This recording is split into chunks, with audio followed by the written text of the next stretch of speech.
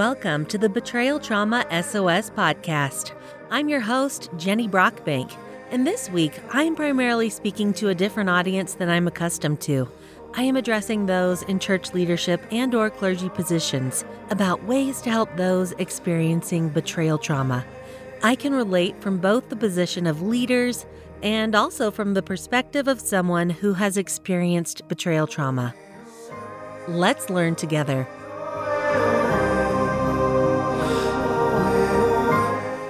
I need to begin this podcast by letting you know that this isn't therapy. I'm not a therapist, but additionally, I'm not speaking with you today with any kind of official capacity church-wise either. While I'm a member of the Church of Jesus Christ of Latter-day Saints, this episode is directed to all clergy and church leadership of any denomination. I take sole responsibility for my thoughts and research today. Also, while I hope that clergy from many denominations will find this useful, I want to say that I am most familiar with doctrine and policies from the Church of Jesus Christ of Latter-day Saints. I've chosen some quotes from church leaders and such that I feel would apply to many denominations that are specifically from my church, simply because that's what I know. However, I believe that if there is anything virtuous, lovely, of good report, or praiseworthy, that I want to expand what I know.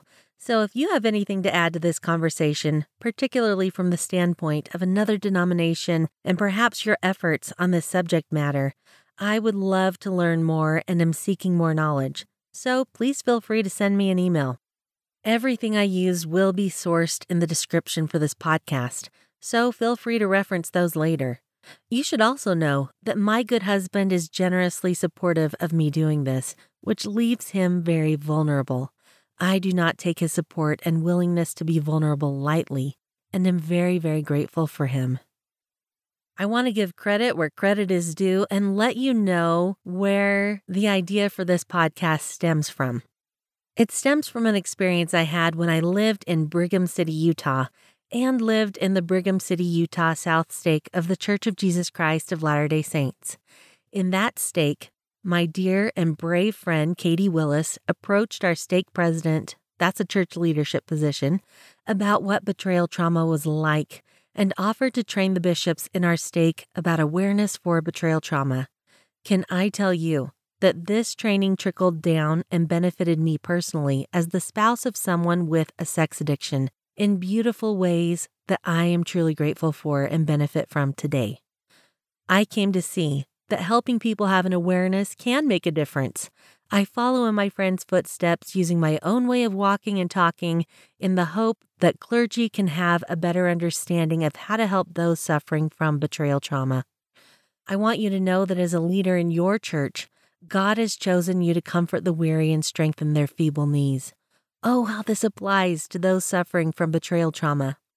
Katie Willis, who I spoke about earlier, wrote in a letter to bishops, quote, "Bishops, do not underestimate how much we as wives need you. God has called you as these women's bishop at this time for a reason. I am still married today because my bishops earned a place on my support team and took that role seriously." This can apply to men who are suffering as well. If your position in whatever church you belong to is different than a bishop, then feel free to rewind that sentence and listen again by substituting the title of bishop for priest, rabbi, pastor, maybe church counselor, Relief Society president, addiction recovery missionary, etc. When you think of a first responder at, say, a car accident, I invite you to consider what their job is. First responders are there to administer first aid. They are there to stop the bleeding, sometimes to perform CPR and to get the injured the help that they need. I hope that you will consider with me that when you have someone approach you as a member of the clergy about being betrayed by a loved one, particularly if the betrayal was sexual in nature and they recently discovered it, that you might look at yourself as a first responder. In my experience, this is not a time to delve super deep. It's not likely the best time to preach forgiveness, which can come later, maybe even much later. It is a time to administer first aid. Oftentimes, people are suffering from more acute emotional and spiritual damage than is visible. What you do in this critical period of time makes a difference. If we can turn trauma around quickly, then the damage is significantly diminished. When I talk about damage, I need to explain that trauma includes physiological changes to the brain, emotional consequences, and mental issues. The brain literally rewires, and there are changes that take time to heal. Long-term trauma can literally shrink parts of the brain, so therefore healing can take even more time, but it is possible. In his book, Treating Trauma from Sexual Betrayal by Dr. Kevin Skinner, he talks about a study that shows that almost 70% of people who are disclosed to about their loved one's sexual betrayal experience PTSD-type symptoms. This is a serious mental health issue, and for some, a full-blown crisis. Basically, you might see women and possibly men as well in your office who seem highly elevated, distressed, agitated, distraught, and more. On the other end of the spectrum, they might be despondent, unresponsive, and are experiencing numbness of emotions. They may have dissociated from their emotions in these instances. I have a friend who said that she was yelling in the bishop's office, and I remember being in a state that resembled shock in one of my bishop's offices and was literally shaking. The hard thing is that you will also likely see their spouse sitting calmly, maybe looking reasonable, remorseful, calm, and perhaps even casting glances at the betrayed spouse or at you with the look in their eyes that seems to say, "See what I have to put up with?" Can I suggest to you that this is typically not as it appears from the outside? There is a reason that the betrayed spouse is acting this way, and the damage is possibly more severe than what you can see. Something else as an ecclesiastical leader to consider is there emotional, sexual, or physical abuse in the mix? I am certainly not of the opinion that everyone who struggles with pornography use is abusive. However, the presence of abuse is more common than is recognized. I share the following quote that stems from the church that I attend, but I assume that the general idea is pretty universal in scope. Gordon B. Hinckley of the Church of Jesus Christ of Latter-day Saints said this, quote, "I have in my office a file of letters received from women who cry out over the treatment they receive from their husbands in their homes. They tell of the activity of some of these men in church responsibilities. They even speak of men holding temple recommends, and they speak of abuse both subtle and open. They tell of husbands who lose their tempers and shout at their wives and children. They tell of men who demand offensive, intimate relations. They tell of men who demean them and put them down, and of fathers who seem to know little of the meaning of patience and forbearance with the reference to their children." Close quote. Abuse can be so hard to see because one or both parties have denial in the mix and/or might not even realize what is happening. A good example of this comes from the book Unwanted by Jay Stringer. He gives the example of a man who would view pornography, then act out what he had seen with his wife while imagining her to be someone else. I'm not a therapist, but from my vantage point, his wife was just abused sexually with other forms of abuse as possibilities in the scenario. The trick is, she likely doesn't completely understand that she was just used in such a degrading manner, but can likely tell that something was off, different, or wrong.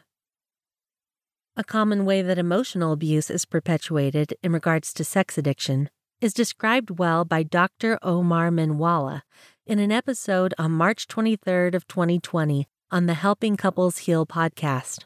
I'll recap what I got out of his brilliant thoughts.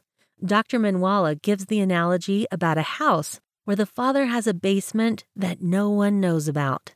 The abuse occurs when he starts to dig and make a trap door to the basement in secret. If he were to say to the family that he's going down to the basement that they all know about to sexually act out, this type of abuse wouldn't be occurring because the family would know their reality and could make decisions accordingly. This type of abuse is occurring by painting their reality different than it is. Rather than give you a checklist of things to check if abuse is present, which would likely be both massive and incomplete, I'm going to suggest a different tool. It is to ask God. You are likely an audience who is qualified to use this tool, and who likely has a great deal of experience with it as well. While you likely won't say to the couple that abuse is present based off of this understanding, it will affect what you do. You might consider asking if it's a possibility, which can plant seeds that will hopefully instigate a healing process. Hopefully, as faith-based leaders, we can agree that abuse in any form is unacceptable. It is my belief that if ecclesiastical leaders are aware that abuse often accompanies sex addiction, they will hopefully respond with greater awareness and less casualness. There will likely be more compassion towards the victim and a greater effort to get them the real help that they need. It will be easier to see that safety is compromised and needs to be established. Boundaries can be encouraged with greater understanding and urgency. While this podcast episode focuses more on the betrayed spouse, in regards to the sex-addicted spouse who may be perpetuating abuse, stronger efforts of accountability may be utilized, along with a more concerted effort to get them the help that they desperately need as well. The concept of emotional safety is often misunderstood, but someone experiencing trauma has some physical things going on in their brain. To demonstrate this, here's a quote by Bessel van der Kolk from the book The Body Keeps the Score. He talks about the signals in the brain being on high alert as he says, quote, "Is that smoke you smell the sign that your house is on fire and you need to get out fast? Or is it coming from the steak you put over too high a flame?" The amygdala, host note, traumatized brain, continuing, doesn't make such judgments. It just gets you ready to fight back or escape, even before the frontal lobes get a chance to weigh in with their assessment. Close quote. As you can see, this is a distressing way to live, and there is a constant state of emotional arousal that often manifests itself in fight, flight, or freeze. One of the most needed things for traumatized people to function at a better level is to establish safety. As their ecclesiastical leader, you can help establish safety by doing the following 10 things. Number 1, believe the betrayed spouse. Dr. Adam Moore, who has a PhD as a marriage and family therapist and who gives impressive presentations on the topic of sex addiction and betrayal trauma, said the following in a document titled A Letter to My Church Leader. Quote, "Addicts are usually skilled at creating a beautiful and believable facade for others. He will come across as stable, honest, and accountable in your office.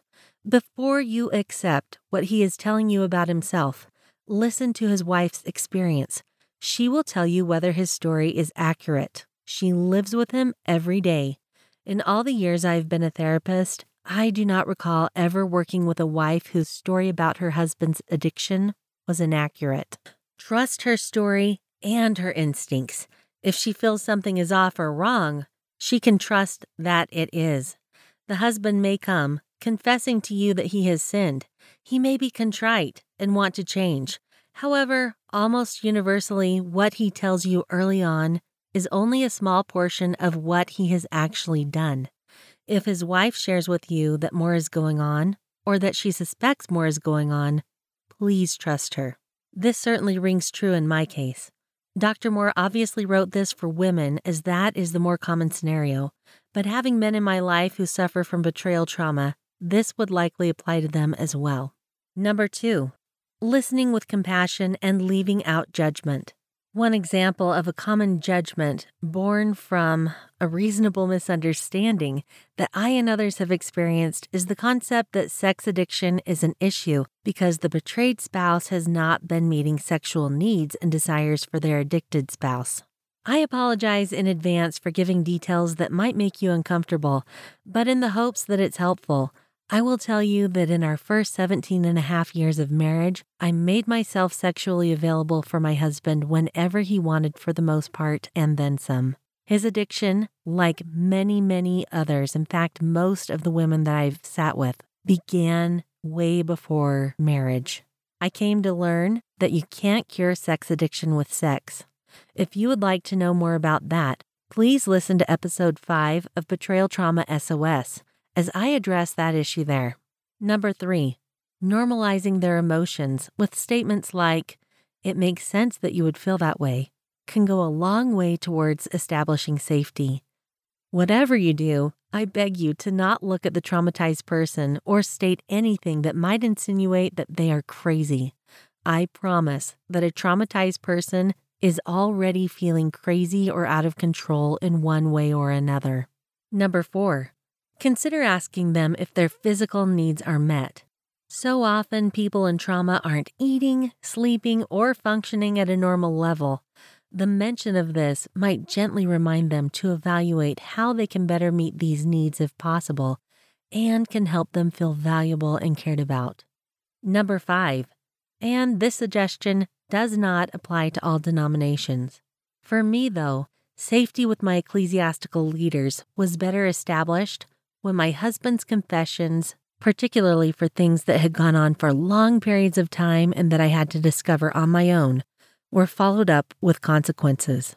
This is not because I was punitive in nature, but it helped me feel seen and that God takes seriously broken covenants. It also provided safety in that my husband took more seriously his behavior. Clergy, what you do here matters. Please consider the following from Dallin H. Oakes of the Church of Jesus Christ of Latter-day Saints. And just a note, I took out one word to make context easier today, but it doesn't change anything about the message. Oakes says, quote, "At a recent state conference, a woman handed me a letter. Her husband had also served in important church callings for many years while addicted to pornography. She told of great difficulty in getting priesthood leaders to take this problem of pornography seriously. I got all kinds of responses, like, I was overreacting, or it was my fault. The bishop we have now has been great, and now after 15 years, my husband is trying to deal with his addiction, but now it is 15 years harder to quit for him, and the loss has been incalculable." Close quote. I can testify in personal ways that this woman is not alone in such experiences. I'll repeat again that what you do matters. In my experience, better accountability for the addicted spouse can aid in them taking their situation and repentance more seriously. The ultimate hope is that the soul of the individual will be saved, but also that an entire family unit will be saved. I cannot overemphasize how important it is to take this responsibility seriously should it be something that you are charged with. Another option in regards to this might be what a few of my friends experienced when their husbands went before disciplinary councils and were given light or no consequence. My friends were, however, spoken with individually and with great compassion about the reasons for those decisions. These leaders made certain that my friends felt valuable, seen, and that the inspiration they received suggested that God wanted the leaders' responses to be exceedingly merciful in these instances, but that they understood the seriousness of what had happened. Number 6. In general, what the betrayed spouse is going through will be complex. Counseling about something this complex should likely be directed to qualified therapists, as it is easy to say the wrong thing. Side note, addiction and betrayal trauma oftentimes take years to heal from, which makes short-term counseling services a poor choice in general. For clergy in the Church of Jesus Christ of Latter-day Saints, I want to point out that LDS Family Services states on their website that they provide short-term counseling. Please consider getting specialized treatment and understand that this is likely a process that will last 2 to 5 years. Consider those who specialize in betrayal trauma and sex addiction. You might recommend them looking into a certified sex addiction therapist, otherwise known as a CSAT, or a therapist who works with a sex addiction program, such as LifeStar or Addo Recovery. Links to those websites are in the description section of this podcast. Number 7. Consider having something physical on hand for those suffering from betrayal trauma. Imagine what a small gift might mean to someone from an ecclesiastical leader and how valuable and seen they might feel. In the Brigham City South Stake that I mentioned earlier, they made care packages for women suffering from betrayal trauma that included a bracelet that said, "You are enough," a picture of Christ, letters of compassion from leaders, a list of local resources that had been heavily considered, and more. Very soft blankets, are another thing you might consider gifting. Number 8. Keeping in frequent contact with the betrayed spouse can also be helpful to establish safety. The addicted spouse typically gets lots of attention, while the betrayed spouse often gets overlooked and might even have greater needs.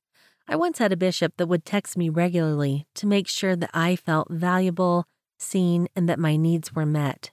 I could feel his genuine concern and care, and to this day appreciate his efforts on my behalf. Number 9. Forgiveness is within the realm of church clergy to promote. However, I beg you that if you are prompted to approach the subject, to do so cautiously and with great compassion. Please allow the patron to know that forgiveness is a process and not usually an event, and that is okay. Also, forgiveness is often confused with the restoration of trust. People need to know that forgiveness is for them. However, boundaries are likely needed to ensure safety. Forgiveness and trust are separate entities. For anyone who is a believer in Christ like I am, you might appreciate this quote from Hank R. Smith, who says, quote, "Being Christ-like means being tolerant and forgiving. However, Jesus had boundaries. When Nazareth tried to kill him, he never returned. He told Peter when he had crossed a line. He called out leaders for hypocrisy. He refused to speak to Herod. Clear boundaries are Christ-like." Close quote. Number 10, and I saved the best for last, at least in my opinion. One of the best things that you could possibly do, particularly as a representative of God, is to guide those with hearts, quote, "pierced with deep wounds," close quote, that's from Jacob 2:35, to the only true source of healing, who is God. I intentionally chose a scripture from the Old Testament so that it can apply to more denominations here. This is from Malachi 4:2, quote, "But unto you that fear my name shall the Son of Righteousness arise with healing in his wings." Close quote. As human beings, we have no ability to heal in and of ourselves. However, that power does reside with God. Directing the heartbroken to the only true source of healing can bring the most powerful relief. Kirk Franklin interviewed Katie Willis during a recent Leading Saints Summit, and I love what Katie says in regards to this. Quote, "When I was first starting this process, I was so fragile. For me, I felt like as my priesthood leaders were holding my Savior's hand, they reached out and grabbed mine and then brought me closer to him gradually and gradually until I could grab his hand for myself." Close quote. First responders, representatives of God, I want you to know that your role in healing is critical. Gaining tools of understanding will help more people heal than you can possibly imagine. Your selfless service is seen, and many will be blessed because of the education you gain to help God's children. Please know that if while you have been listening to this episode, you noticed unintentional mistakes that you made in your efforts to help, you aren't alone. After learning some of these same principles, I noticed some unintentional errors that I made when I was in a church leadership position as well. The process for repairing such things is to apologize for and repair what we can, leave the rest in God's capable hands, and do better in the future. We are all subject to error and are treasured by God despite imperfections. Thank you for participating with me today on Betrayal Trauma SOS. Your being here says that you want to help people heal, and it is my belief that your righteous desires in this area will benefit people. Other episodes that might prove helpful for ecclesiastical leaders include Episode 2 titled, Betrayal Trauma, What is it? And Episode 5 titled, You Can't Fix Sex Addiction with Sex. Also, I would like to suggest that Betrayal Trauma SOS might be a good and free resource to suggest to your wounded patrons. Betrayal Trauma SOS can be found on Facebook, Instagram, and at betrayaltraumasos.com.